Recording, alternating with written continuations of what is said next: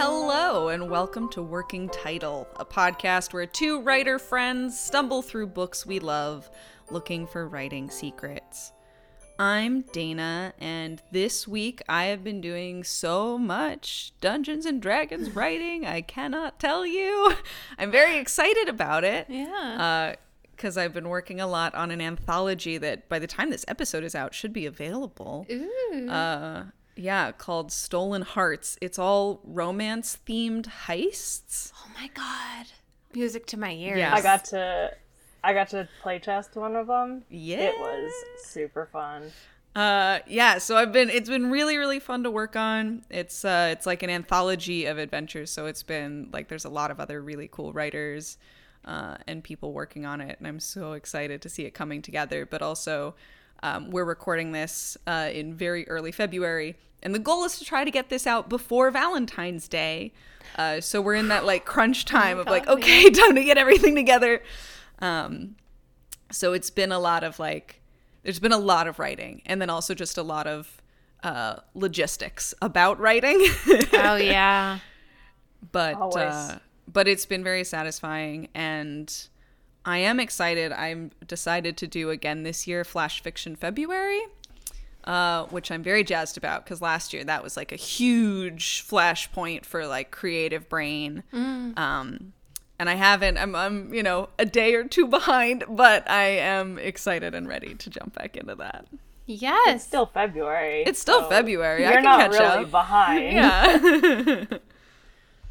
That's amazing, and I'm so not surprised you're about to be coming out with another great D&D anthology. I feel like every Thank other you. time I log in to Twitter, I see you're promoting something else very cool that you're doing. So this is another note to anyone listening that if you're not following them, you should be, because they've got a lot of cool stuff going on.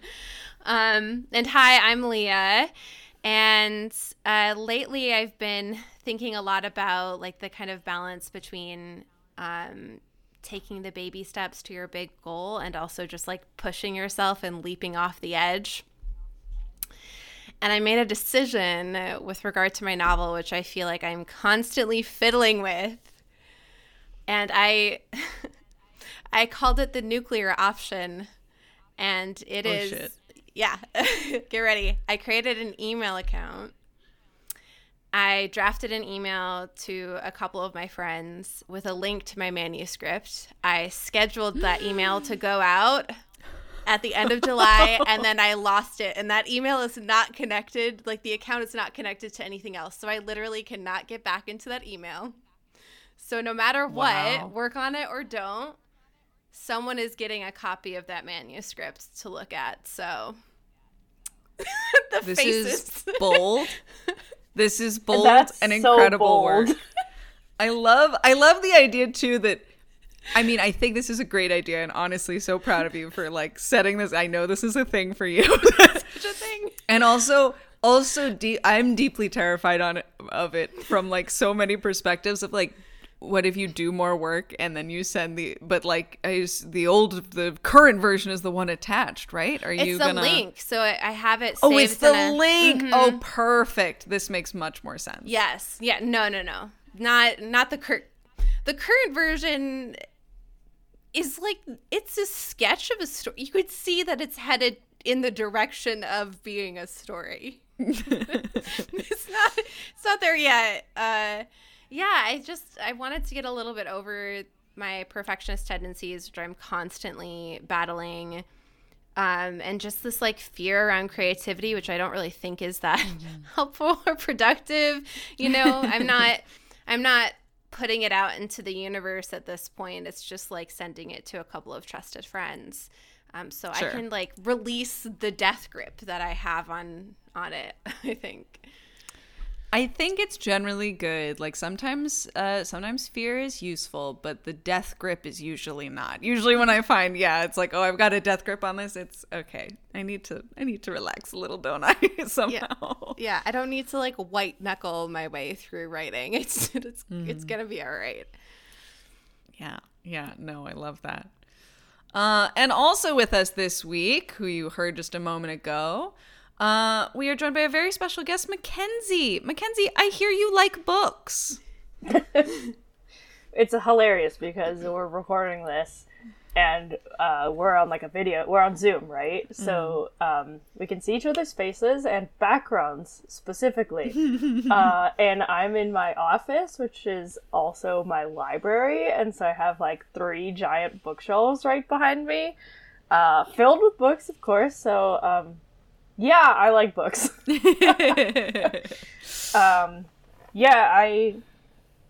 I'm not a writer, so I don't have any novels or anything in the works, but I really love books. I'm really active on Bookstagram. I have a book blog, so I guess I do like a little bit of writing for that. Not so much fiction writing, though. Writing reviews, though, are challenging, and I think also definitely it's really hard. Yeah. And there's like an element of creativity too, and in it, I think I'm writing a really engaging review, like you notice. So yeah, absolutely. Like no argument there. It's just a different beast. Yeah, than completely. Crafting a story from nothing, or I guess not nothing. That's the point of this podcast, right? Is like. It's all coming from somewhere. So I mostly read like science fiction and fantasy, a little bit of romance. I like to focus on diverse stories, diverse sexualities, genders, ethnicities. I'm mixed race Asian, so I love finding authors that have a similar background to me. Yeah, that's me, I guess. Well, and what a lovely lead-in to the book we're discussing this week, which is a book that you chose, Light from Uncommon Stars by Rika Aoki, which I was so excited when you named this, because this was a reread for me as well, and so enjoyed it. Can you tell us a little bit, Mackenzie, why did you pick this book to come and chat with us about? I think it was... like it encompasses a lot of things that I like to read about. So like I said, I really like sci-fi and fantasy. This book is a little bit of both. Yep. But the fantasy deals with the devil, magical violin bows, but it's also sci-fi. We have a family that escaped a war-torn empire and traveled to Earth to seek peace. And it's super queer. We've got like a trans main character. Another one of the characters is sapphic, and it deals with a lot of the good things about being queer, but of a lot of the bad things. Yeah. And it shows, I think, really 2 different perspectives on that. Like our trans main character has gone through a lot of suffering in her life, and our older mentor figure main character has been very privileged and fortunate, and though she is queer, she doesn't come from the same place that the younger character does, and so they both get to learn from each other and have those experiences together that help both of them grow. And I really just like, we'll get into all the things that I like about it, but like one of the other reasons I picked it is it's about love, it's about family, it's about chosen family, which is the best trope to exist, probably. Period. Yeah, I know you guys agree.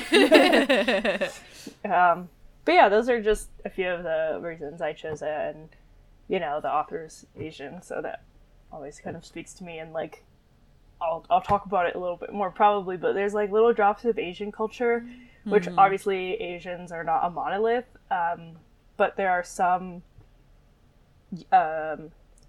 experiences and things that Western cultures I think don't have the same equivalent, but a lot of Asian cultures can like bond over that, and the author sort of drops those pieces in the book, and I think for like a Western audience or someone who isn't Asian, like you still understand and read, and it's not like Yeah. totally out of your grasp.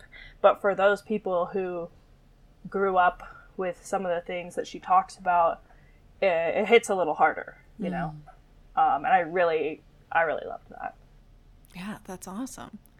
Yeah, it really is like it is a very good thing. I feel like that we don't usually spend a lot of time on this podcast trying to summarize books, because I don't know how you would for this. I mean, it really is this like unapologetic genre smashing of this like Faustian bargain fantasy, the sci-fi galactic space refugees, and then also a devastating lit fic portrayal of like growing up trans and not in a situation that is accepting of that. Major trigger warnings for that for folks. Like there's a lot of transphobia.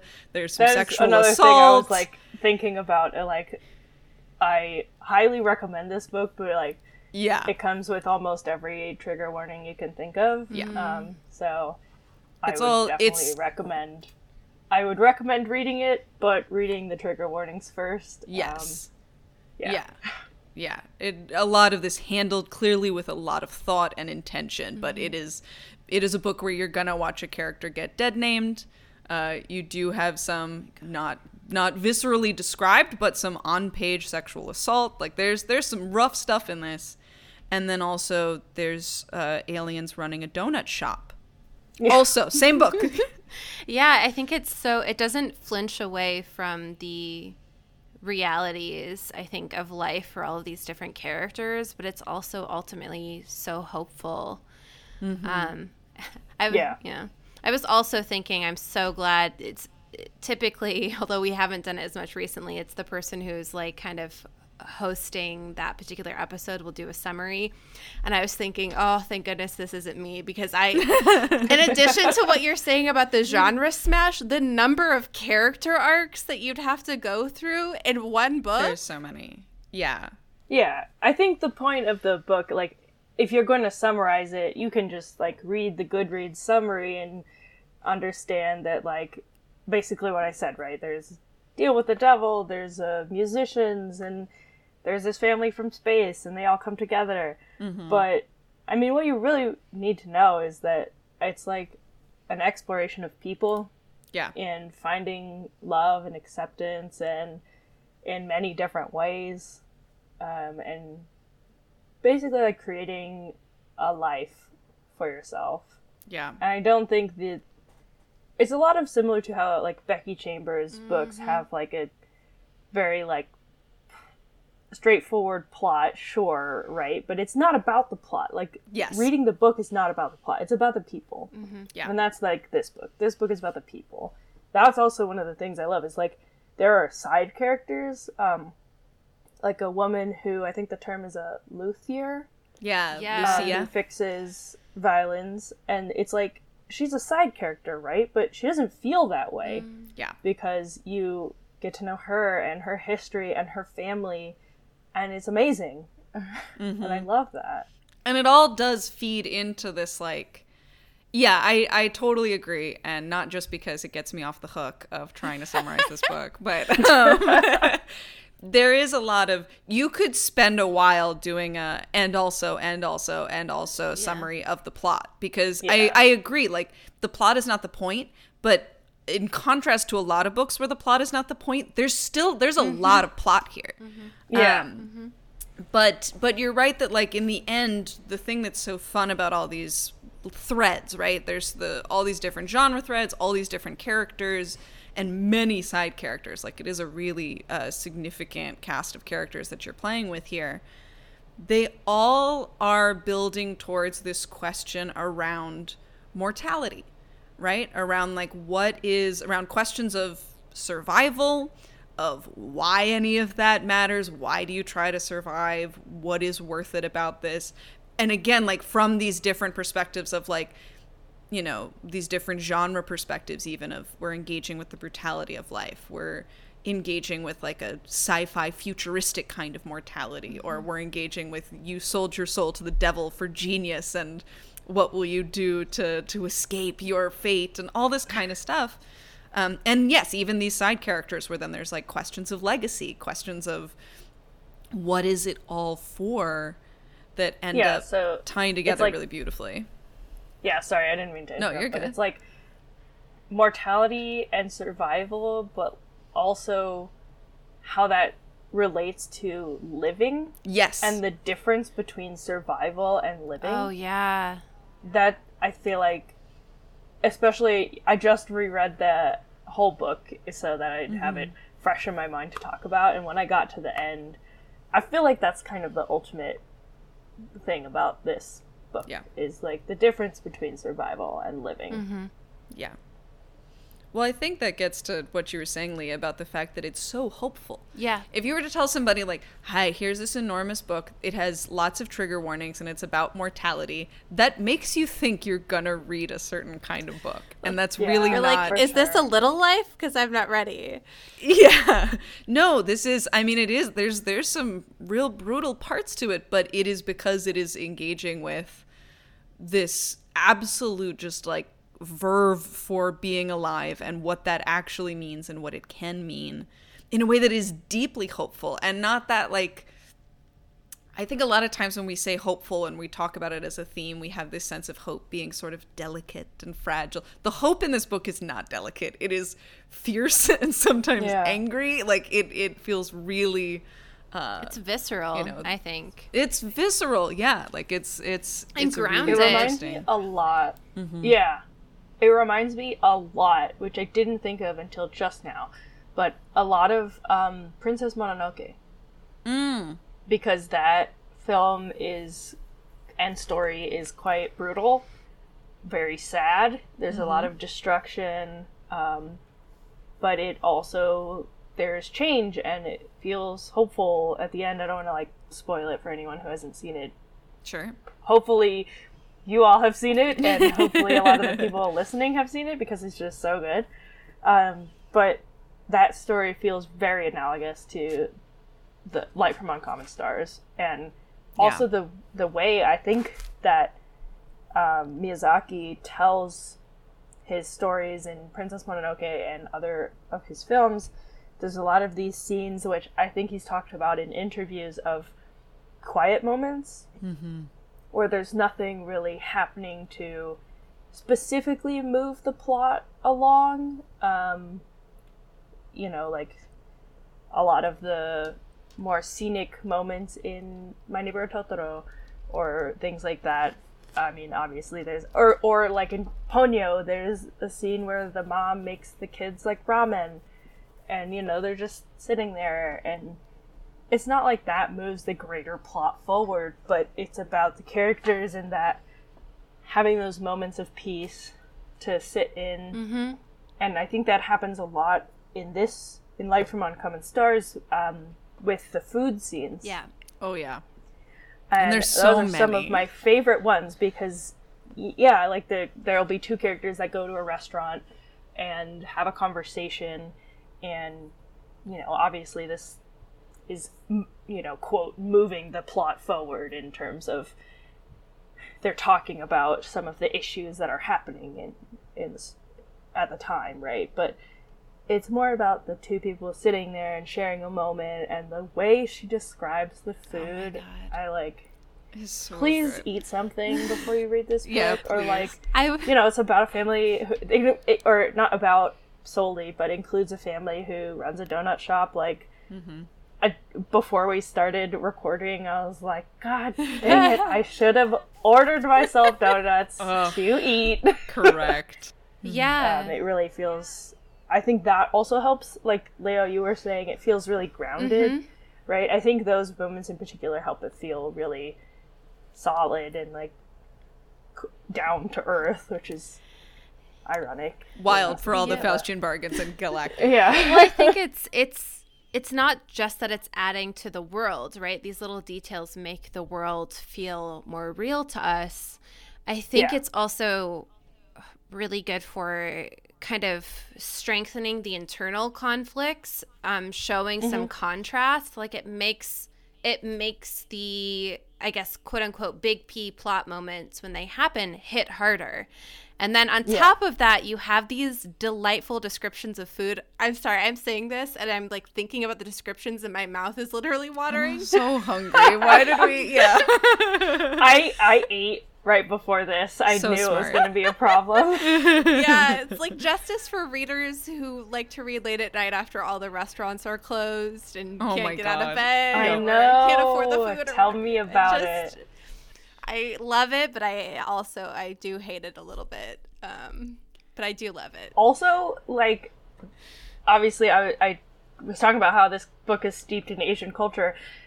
The dishes, like, if I was reading this right now, I live in Las Vegas, so I have a lot of Asian restaurants at my disposal to go to. But the first time I read this, I think I can't remember when it was, but I might have been living in New Jersey in a small town where there's like one Chinese restaurant. Yeah. There's one Indian restaurant, you know?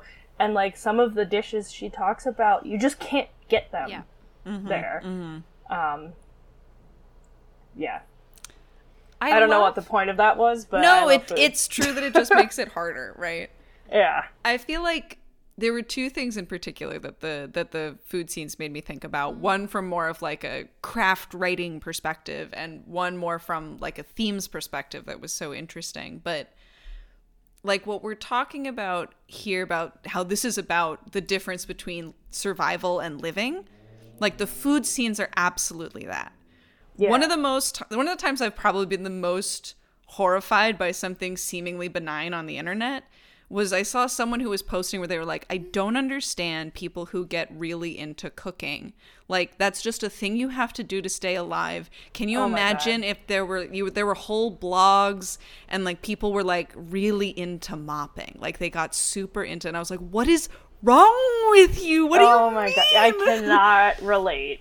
Cannot relate. Food is Yeah. is a delightful, if you can get past the point of needing it to be sustenance, right? Of like that is obviously a privileged moment to be able Sure, to pass yeah. from survival into Exactly. thriving. That's what I was going to say is Yeah. like, I'm sorry, I know this is not the point, but just to poke another hole in the analogy, like mopping is an element of a bigger thing. Like that would be like Yes. comparing chopping to mopping. Mopping is part of cleaning, Yes. and actually there Yeah, are yeah. people. There's a lot of who love blogs about cleaning. I cleaning. know. absolutely. Sorry. Yeah. Continue with making your No, you're bigger relevant 100% point.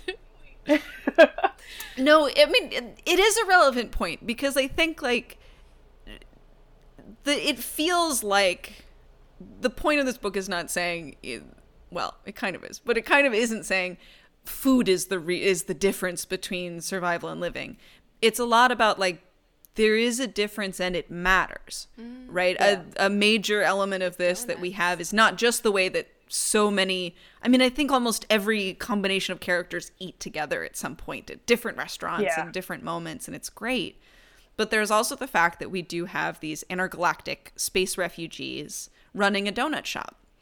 And, you know, they're there to be refugees. Like, they didn't come here because they were like, we would love to start a donut shop.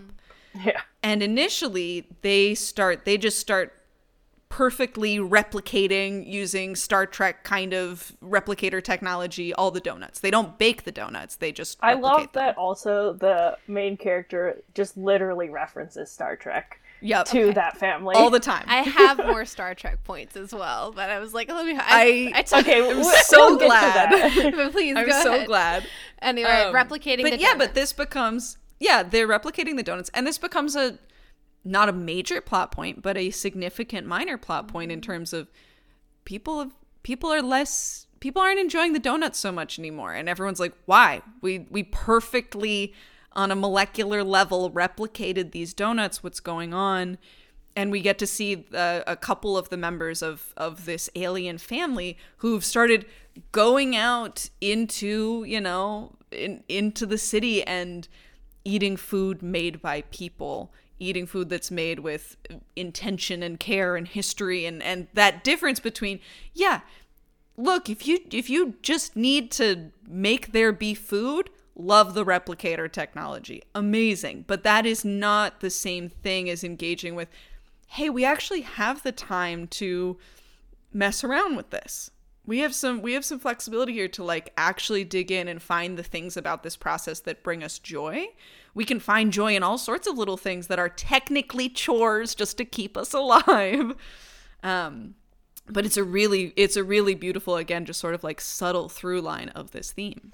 Yeah, I think there's another cross intersection there. I feel like the donuts section stood out more in part because there's also the question Lan has about like the value of music and like kind of understanding that. And but then separately related to music, I was struck by the scenes between Shizuka and Katrina, where Katrina is listening to all of the violins and Shizuka is saying like, and Lucia is also noticing this quality in Katrina, that everyone else is looking for technical correctness instead of the heart of the sound.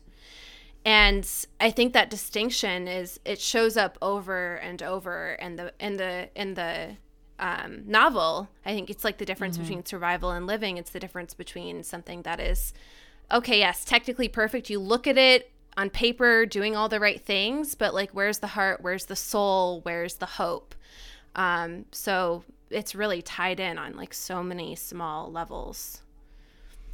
I mean, and a big level, yes, too, because that's like Katrina is trans, and one of the main points that Shizuka makes about her violin playing at first is that she's playing to follow. Like, she's watching all of these other musicians and trying to copy them exactly, you know, and she's not really letting her, you know, her own music speak, her own voice out. And that's, I mean, it's presented this way in the novel, but it's a direct analogy to her living her life as a trans woman. Yeah. Right? She's trying to imitate how cis women go through the world and trying to fit in and trying to, you know, keep her head down and avoid all this hate safe from other people. And she, you know, there's a line, I underlined it, about how that's a skill that she has, and it's very sad, right? That, like, yeah, it's a skill and she's good at it, but it's sad that she has been forced to become good at it. Yeah. Like, because it's what she has had to do to survive. And so the whole novel is about, like, I keep saying the whole novel is about, like, you know, right? It's a master craft of that. It's amazing how everything ties in together, right? And so it's, you know, subtle on these, the survival versus living is subtle in these analogies that you both have mentioned, and overt in Katrina's entire life. Absolutely. Absolutely. And it's just, yeah, I mean, I guess that's part of why I really like this book, is all the pieces fit together so well. And I think it's really, from a reader's perspective, very, I don't know if satisfying is the right word. Like, yeah, it's satisfying, but it's so much more than that, right? Like, to see all of those elements come together and maybe impactful. I don't know. Yeah. It doesn't really convey how I properly feel about this book, and maybe that's why I'm not a writer. Is like, I can't find the exact words that I want to. Are you kidding? The number of writers who write something to the effect of, like, this is the point where language ends. The number of writers who are like, there is no language to describe this. Grappling with exactly what you're grappling with is a very writer thing to do. Okay. I'm relieved. Yeah, I've been listening lately to. There's a really wonderful podcast called Failure to Adapt, that is all about, like, book to movie and TV show adaptations. It's super funny. It's super great. One of the co-hosts is, like, a young adult and children's author, Maggie Takuta Hall. And I'm forgetting the name of her co-host, who's a comedian, and he's really great as well. Red something. It's escaping me. Anyway, all to say, they have a lot of cool writers come in and talk about things too. And it's really funny to hear at the end, they'll be like, what are you all reading? And hearing other authors try to describe books that they love, and Consistent's just like, it whips ass. It's just, it just whips so much ass. And you're like, it is correct that, and occasionally people will get, I don't mean to, just diminish. I think it is a deeply human and normal thing, especially because, how can we summarize this book in one word? We can't. If it could be done, the author would have just written one word, It took Rika Aoki a whole and a large book to say what she wanted to say. It makes sense that it is hard for the rest of us to compress it. Yeah, 100%. I wanted to hear some of the Star Trek things that you were feeling, Leah. This is a consistent theme. We've come back around to Star Trek. I don't know how I became the Star Trek person, but I bring it up every I don't other know, episode. but this is what happens. Yeah. I mean, I can be a Star Wars girl, but like I've never seen Star Trek except for the newer movies, which I know like quote true fans have big feelings about those movies, but I enjoyed them. But I would love to know more about the things that you're thinking about Star Trek in this book. I mean, I was like raised on Star Trek, so I didn't really have a chance, I guess. Everyone else was doomed to hear me bring it up in every episode. But I reading that, I was like, oh, this is a fan, in part because of the Star Trek references, but also something that you'll see, particularly in some of the older series, although one of the newer series has kind of readopted this model of storytelling, is like you'll have a season that has a very loose, bigger arc, but then every episode you're like kind of following a different crew member around. And oftentimes that bigger arc will like tie into a larger theme that they're trying to explore. And seeing the number of like POV shifts and jumping around to different characters, like what you were saying about how the different side characters felt more fleshed out than you might see in other books, like that's a very Star Trek thing to do, and I think a very like earlier sci-fi TV series thing to do, and you don't see that as much anymore, which I thought was just like really fascinating. And then of course also Star Trek is like, this is hopeful, like yes, people are dying, yes, every episode there is a crisis. But also, the kind of like, we're going to keep exploring, we're going to keep solving these new problems, we're going to keep looking for reasons to live. Like that's, I think, kind of what a lot of fans, if they are asked to describe Star Trek, that's what they'll describe. And I just saw so much of that in this book, and it made me think, oh, this would probably be a really good TV series, actually. I feel like there's so much there. Yeah. I think it's interesting, Dana, you were saying that you were listening to this podcast about adaptations specifically, and I think if this were going to be adapted, a TV series would be the way to do it. But I also think that there are too many adaptations these days, and things are made in a certain media for a reason. Yeah. And not everything needs to be adapted. I think some people don't understand that, and I think it especially happened in the the YA craze of the 2010s or whenever that was. I think that's when it was. That feels right. Like the Hunger Games, Divergent, the Mortal Instruments series. Twilight. Like, okay. I mean, didn't need to go there because it's an obvious one. But, they were like, wow, this book is popular. Better make it into a movie. Yeah. And they're not always well done. See the original Percy Jackson movie. I'd block. Or, God, do you remember Aragon? Or Aragon? Oh my God. Yeah. Anyway, but I think like her writing just works so well that I don't know how that would translate into a TV show. And one of the things that sure you guys noticed about writing as a craft with regards to this book is that, and we've talked about it a little bit with the food scenes and how, I mean, obviously the book is about music, right? So, and listening. That's another thing I wanted to talk about. Yeah. How listening is so active and it is not hearing. Listening is an active activity. Mm-hmm. Active activity. Yeah, that works. Yeah. Yeah. Words.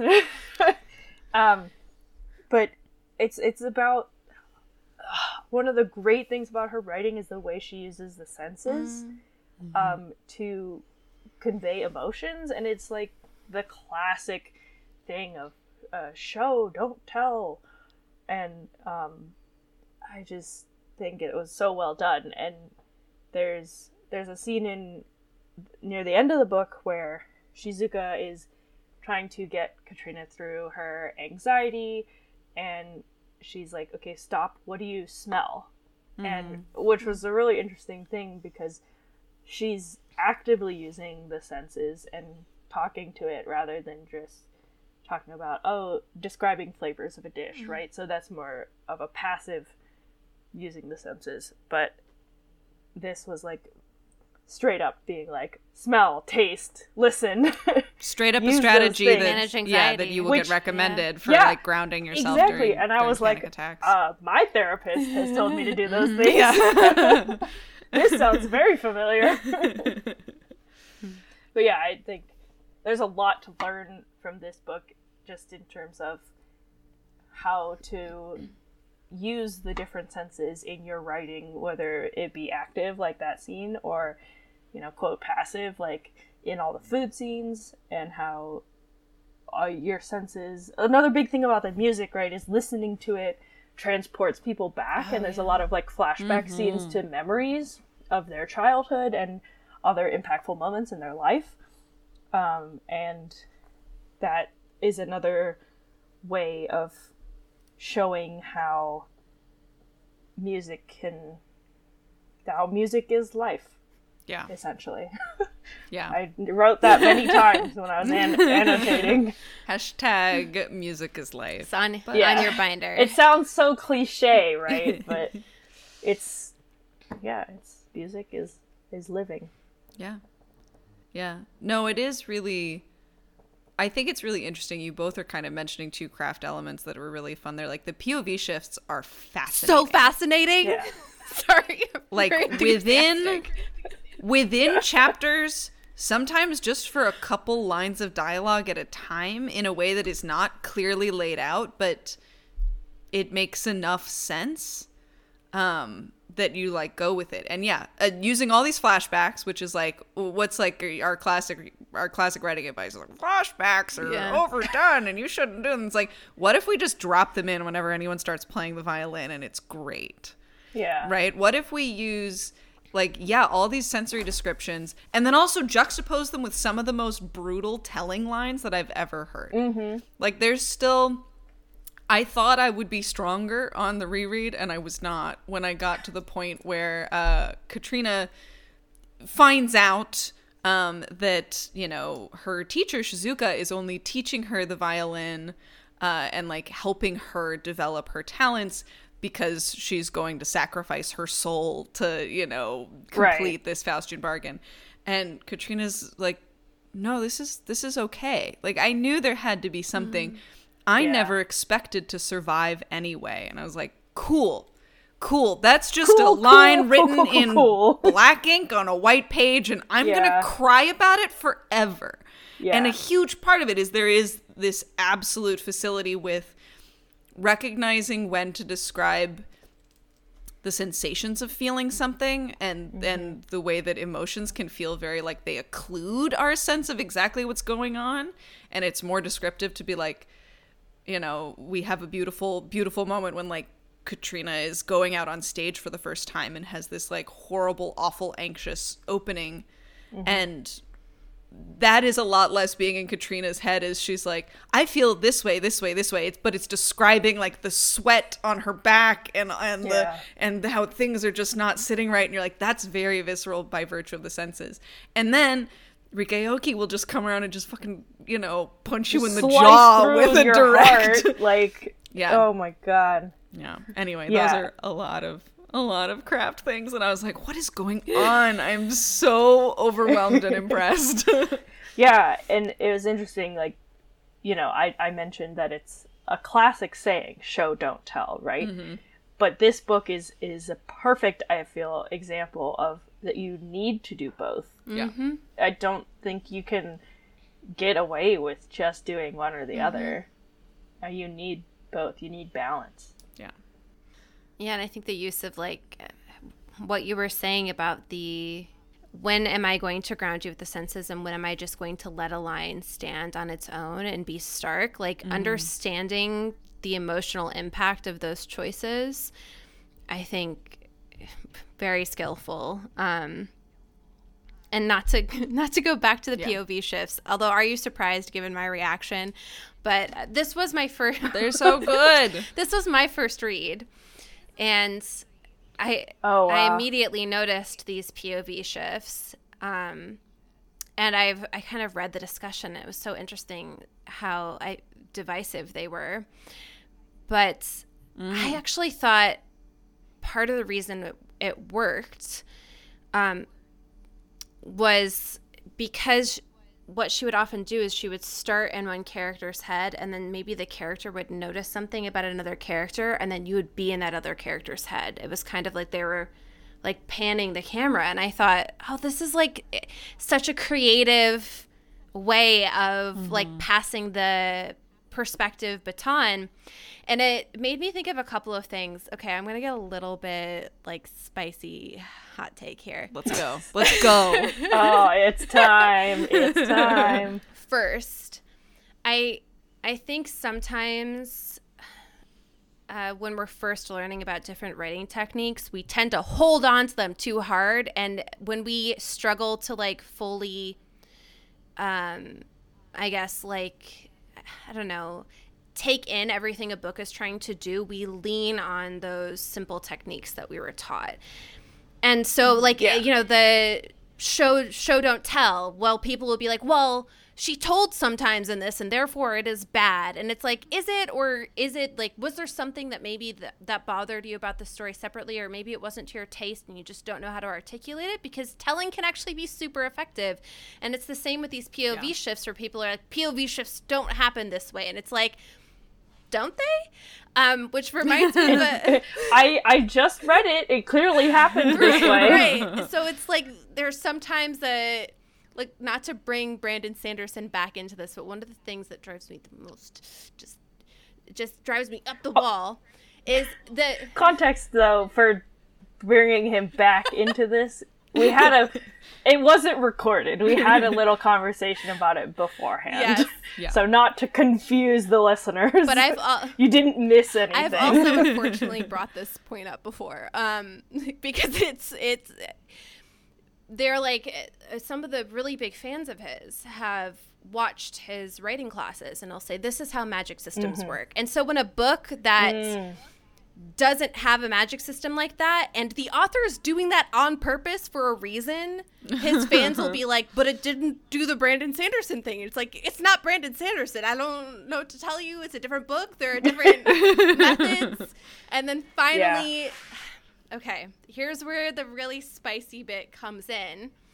I was going to say, the so far we're all with you. Said, so I'm far like, everyone's yes, here. 100%. You are We'll correct. I cannot remember the exact quote, but I think it was C.S. Lewis. I'm hearing this like from Lee Bardugo, who said it was C.S. Lewis, talking about cliches and how part of the reason why people like cliches is because it doesn't challenge them. Like, they can sit back in the comfort of it. They're accustomed to it. They don't have to think about it. They don't have to analyze it. They don't have to take it apart. So sometimes when an author does something that is really creative and actually you might see more of down the line, and like does something a little bit more experimental, people don't appreciate it because they're not in their comfort level. They're not in their comfort zone. So it's like, was it bad, or were you not comfortable? Right. I don't think that's spicy at all. I think that is just facts. Yeah. That's Because- just real. Okay, well, that's just true with regards to writing, but with regards to real life, it's like people don't like change, right? That's like people don't like different techniques used in writing because they haven't seen it before. They're like, what are you trying to change me? What are you trying to do to me? You know, like that. It's prevalent. There's right? a real lack of understanding of the difference between, and admittedly, it's a challenging thing. I think a lot of people struggle with it. So I think it's a very human thing to struggle with. But understanding when you can experience discomfort caused by like problems, right? You can be uncomfortable because you are not safe. You can be uncomfortable because you are, at risk in some way. You can also be uncomfortable because things are not presented to you exactly the way that is most easiest for you to understand. That is a discomfort that is worth sitting with, right? This is, yes. I mean, yes. not to get, but this is exactly the kind of like for a lot of social justice issues too, where people will get really defensive at first. Yes. And it's like, I understand that it makes you uncomfortable to hear this thing. Sometimes that discomfort is a sign that there's an opportunity here for you to grow. Sometimes discomfort can be actually like, this situation does not feel good and it is a threat to me. That not usually for conversations about social justice. Usually you're not under physical threat there. There's not something that you actually need to avoid and protect yourself. There's an opportunity to grow.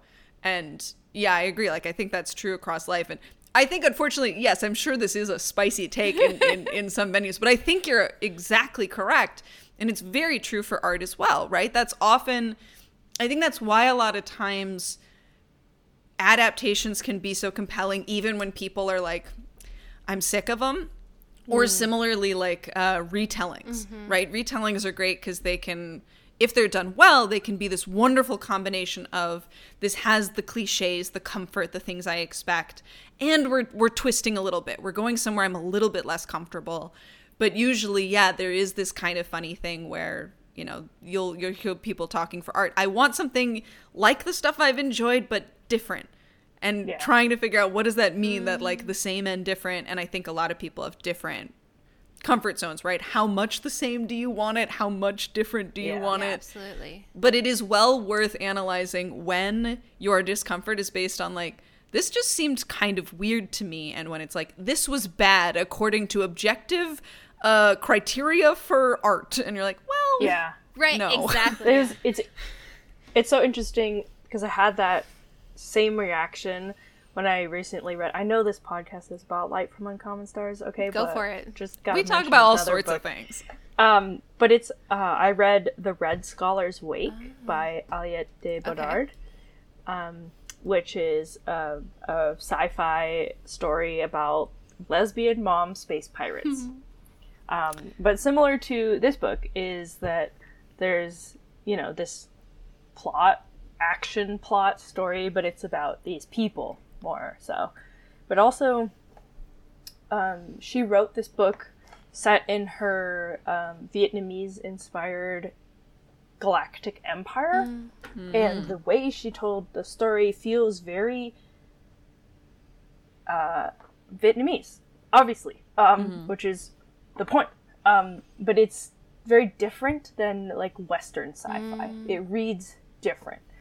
And some of the things that she uses in the novel, for example, is in Vietnamese, in the language, there's these terms, like honorific terms that you'll call someone, like older sister or younger sister or elder aunt or something like that. That's the like English translation. And you use those, and they're not directly familial titles, right? You can use these honorifics to talk to anybody that you're close to. And so in the book, the two characters who are sort of romantically interested in each other use those terms for each other, like little sis and big sis. And Aliette does not use the Vietnamese words for that. She translates them into English, which I think was fascinating, like a bold choice, because I think a lot of Western readers who are not used to that will be like, mumbling about incest and whatever. Oh, right. It's like, that's not... I know, it's shocking. Like, obviously, I would not think of that in any way. And people who have been more exposed to, like, Vietnamese culture would not think that. But it's something that she's talked about on Twitter about people saying about those words. But it was also... The book was included in a very popular book subscription box. And it made me kind of, like, happy because her work definitely deserves to be recognized. But it also made me sad because those book boxes are purchased by a lot of Western and white readers who don't have a lot of exposure, I think, to... And this is me generalizing, of course. Sure. Right? But, like, I even saw people being like, oh, I'm really not interested in this book. I'm gonna skip this month. And I'm just like, it's not fair. Yeah. You're not giving it a chance. And I think a lot of people read that book and, like, felt uncomfortable because it was different. And I just... And it makes me sad. I think it's... Because I think it's amazing. I think it's a great book. Yeah. But it's different. It's different. Yeah. And I mean, it's sad that you have to... you see some really great news for an author doing interesting work and you feel apprehensive because you've seen that pattern, you know to expect that reaction. And I think it just makes it, creating takes so much vulnerability. And really honing in on your perspective and thinking about what you're trying to say, like bearing a part of yourself as well. And so it's just like an added layer that folks have to go through, who have to deal with people not being as, familiar with, if they're underrepresented,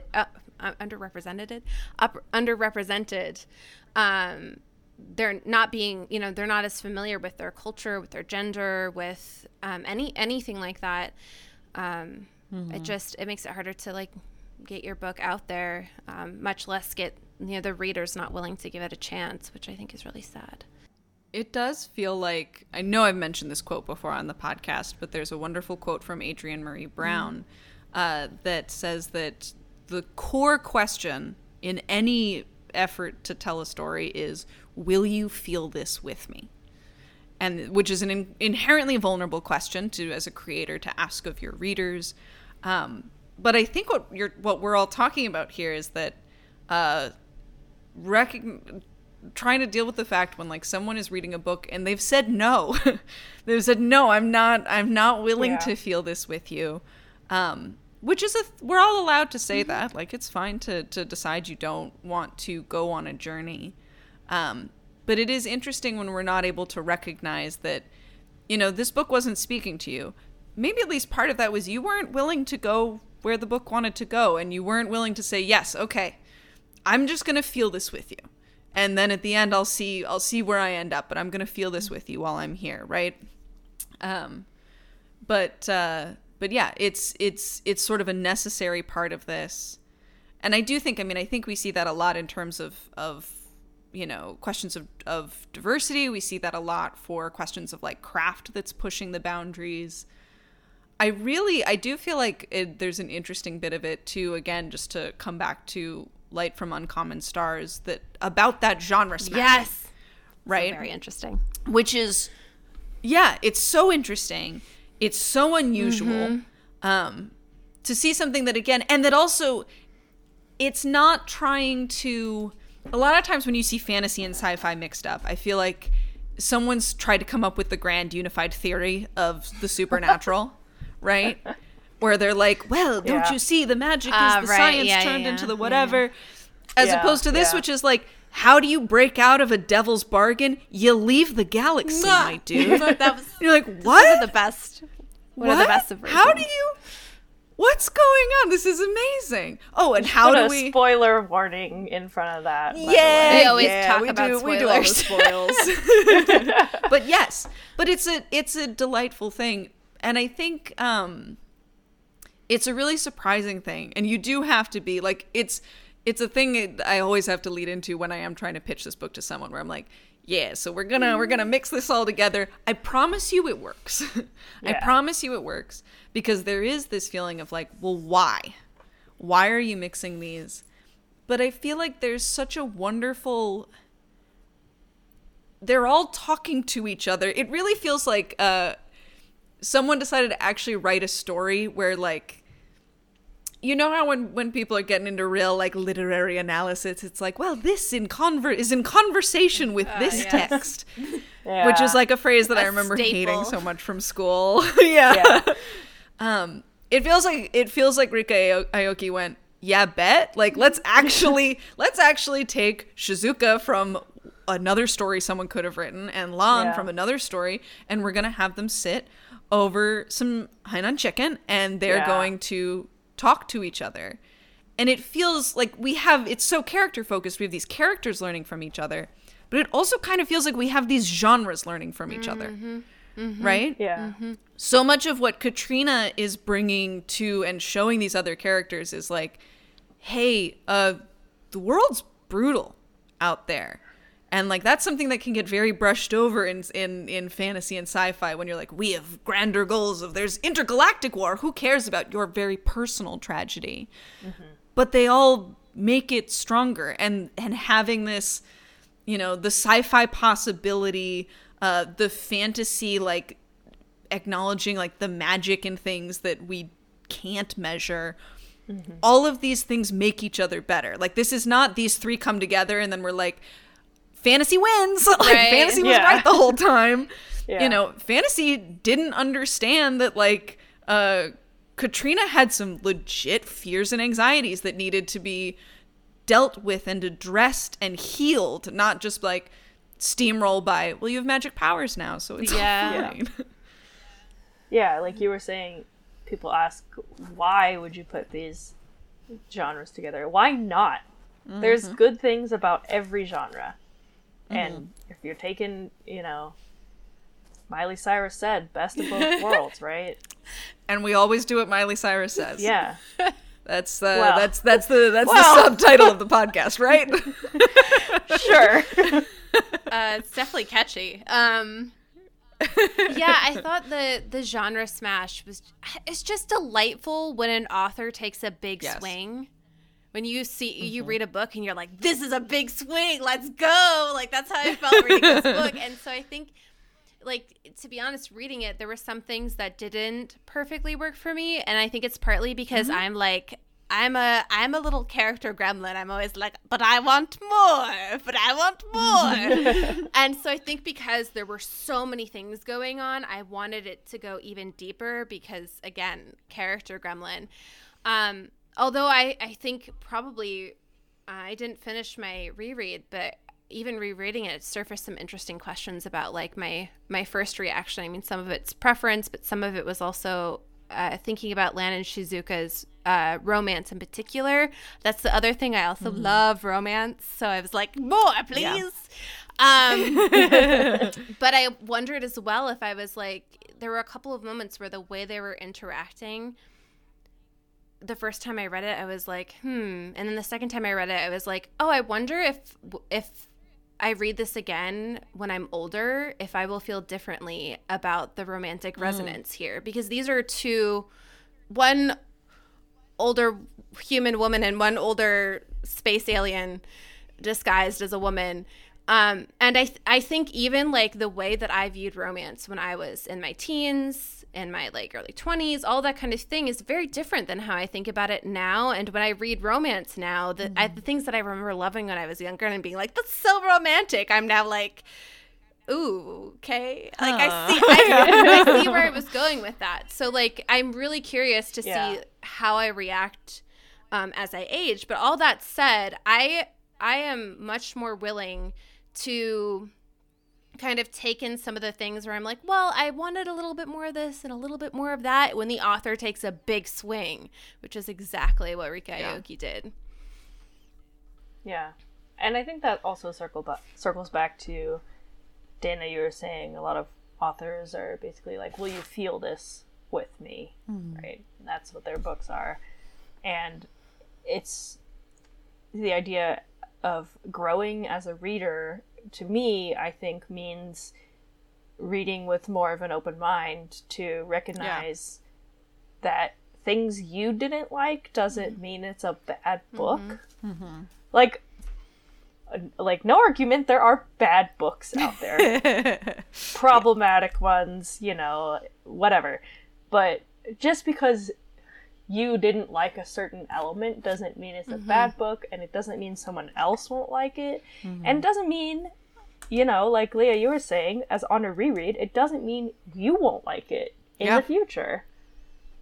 Yeah. You know, it's you learn things as you grow. Your ideas of romance totally evolve. Your ideas of how you move through the world totally evolve. And like I'm taking part in a sort of a rereading challenge thing this year. And it's about revisiting the books that you read as a child or as a young person. It's called 23 and Me, the books that made me. Wow. And there's different specific prompts, which I can share with you. But, you know, it's thinking about how those books were formative for you and rereading them and sort of seeing how you feel now. And I reread my favorites all the time, but there are a few that I haven't gone back to in a while, and it's just, interesting to see how you've changed as a person and what different things you find in the text. Yeah, like what you catch and the nuances that you just can't fully appreciate. Yeah. So like, you know, to bring it back to Light from Uncommon Stars, I felt, again, I just wanted more. I'm such a sap. I'm like,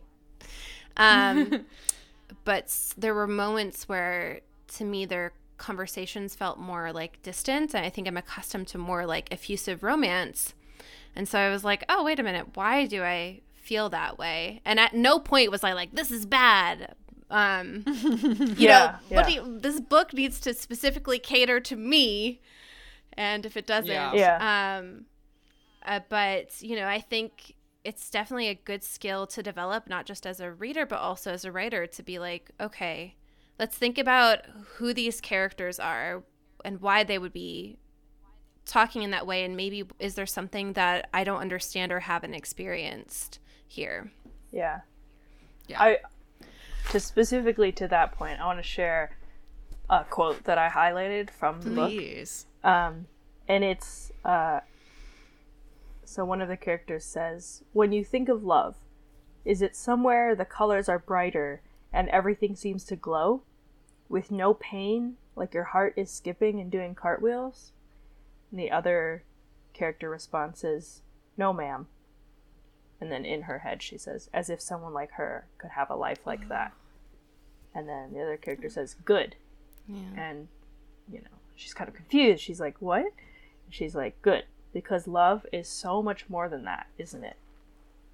So I think that sort of encompasses how the first part of it was, you know, do you think of love as this happy thing? And, you know, you're saying sometimes when you're looking for romance in a book, you want it to be effusive and over the top and all the things you see in movies, right? But like the character goes on to say, love is much more than that. And I think recognizing all those different facets of love and types of love is something that I definitely didn't appreciate when I was young.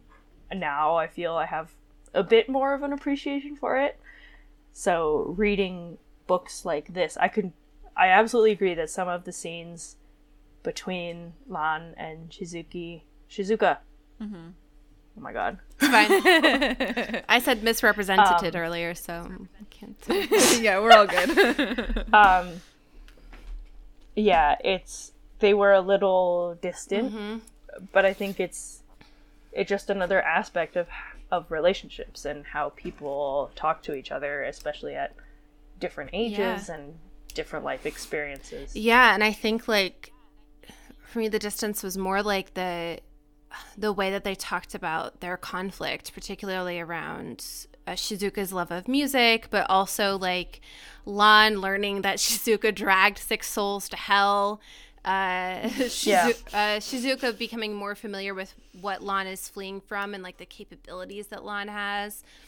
And I think you know, when I was younger, and even to an extent now, and in a lot of romance as well, if romance is the central feature, that conflict is like fully hashed out, right? They're gonna have an end. There's like, this is why we fought, and this is how, and they were like, they had the fight.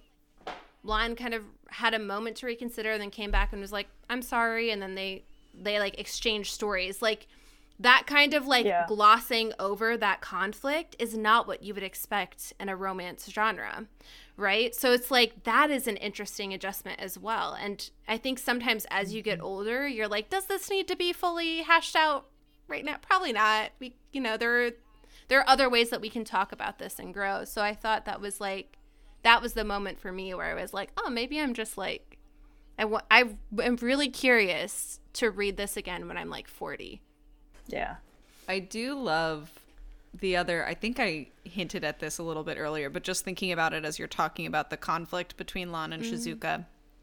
I think the other thing that's so cool about all the food scenes is that they all are reminding me of a piece of writing advice I heard forever ago, long enough that I don't remember who said it, where they were like, when you're writing fight scenes, you just need to remember that it's a conversation. And which is a great piece of advice. And I felt like, again, every single food scene, every single restaurant scene is also a conversation. Yeah. You know, one of our first scenes of, you know, Lan and Shizuka eating together is they go to this restaurant and Shizuka picks out what she wants and Lan says, sure, laughs with the waitress, orders something completely different.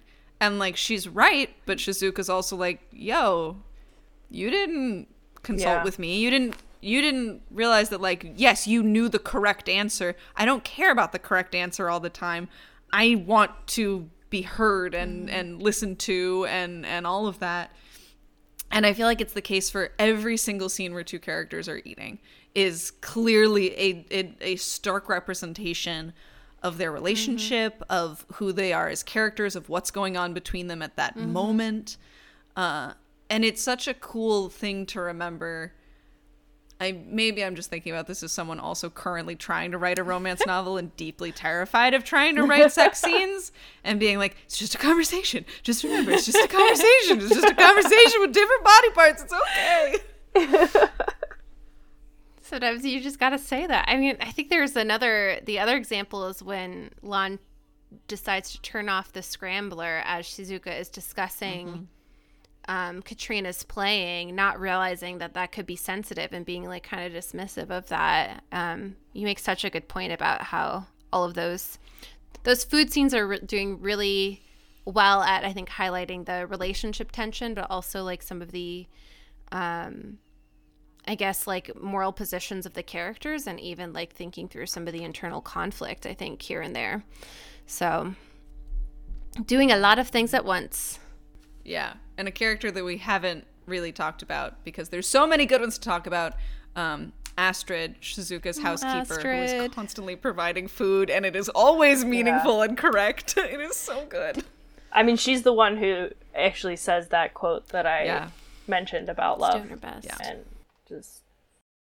We also haven't talked about Shirley, who I thought had a really interesting arc, and is another synthetic protagonist, baby. Oh my god, there's so much. Another relationship kind of pain point between Shizuka and Lan, where Shizuka is stepping in and being like, "I will defend Shirley. You're not allowed because you're not, treating." Well, and God.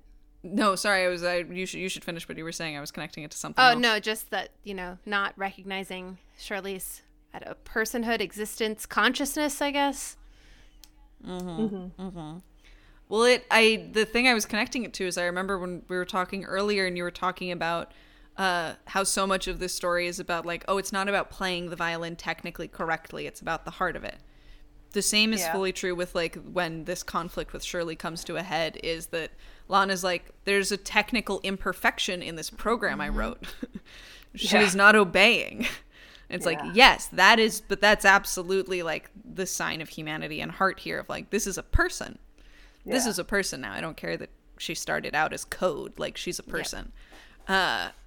And it, just as one more way that it's just like everything's coming together. It's all weaving. It's all the same themes. Yeah. Yeah, I don't know. I think we've covered a lot of the really big points, but I will say that, and I don't often say this, but I will say that even if you read the description and you're not sure if it will be to your taste, I actually think that you should give this one a try, in part because I think the author took such a big swing.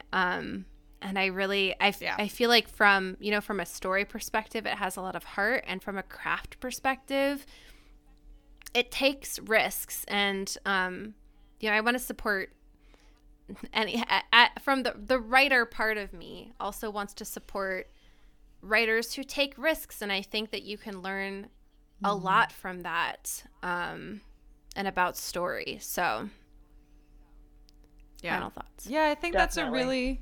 that's a really good note too, where it's like this, I feel like it sounds like all of us read this book and we're like, oh, this is really speaking to us on a deep level. Even if it doesn't feel like it's speaking to you, you're going to walk away thinking about things and being inspired by things that you weren't before, because there's something new in this that you are going to be seeing and be getting to experience and feel with the author for the first time. If you've made it this far in the podcast, then you know that there is a lot to learn, as we've clearly discussed. A lot going on. Well, thank you both for chatting. Thank you so much, Mackenzie, for joining us and wandering with us today. If people want to check in with you on Bookstagram or book blogs, where can they find you? Yeah. I'm going to list a bunch of things right now, and unfortunately I don't have all my handles, synchronized, which I probably should. But on Instagram, I am Bookish Black Hole with an underscore in between the two words. So Bookish_Black_Hole. My book blog is colormered.com, but the British spelling of color, so with a U. And I am also on Twitter at @itnotmackenzie. So I know that was a lot, and hopefully pick your poison. You got options. Yeah, you got options. And you go to one site and the others will be linked. So if you just remember one, that's fine. If you remember none, that's also fine. There is also the fact we can link some of this in the show notes so that it's not that's just, a good point. Yeah, for people who are more visual than auditory learners, we like to support you too. Yes. For the people who are like, you exchange names, then you immediately forget the name that someone said. I don't remember what that was. We got you covered in the notes. Yeah. But yeah, thank you both so much for having me. I had a lot of fun. Yay! I'm so glad. This was such a delight. Yeah. Thank you all also for listening and wandering with us here today on Working Title. If you want to follow the podcast on Twitter, we are @WorkTitlePod, where you can keep in the loop about upcoming episodes as we talk about more books and writing and stories generally. Thanks so much, folks. Bye. Bye. Bye.